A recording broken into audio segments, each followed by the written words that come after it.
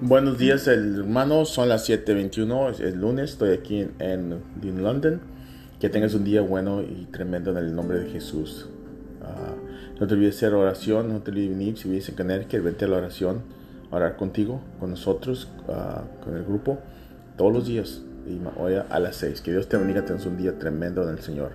El verso para que te animes y no te desanimes es Galatas 5:16.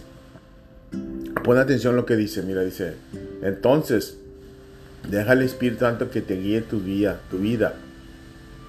Entonces, no estás haciendo las cosas que tu carne desea, pero las cosas de Dios.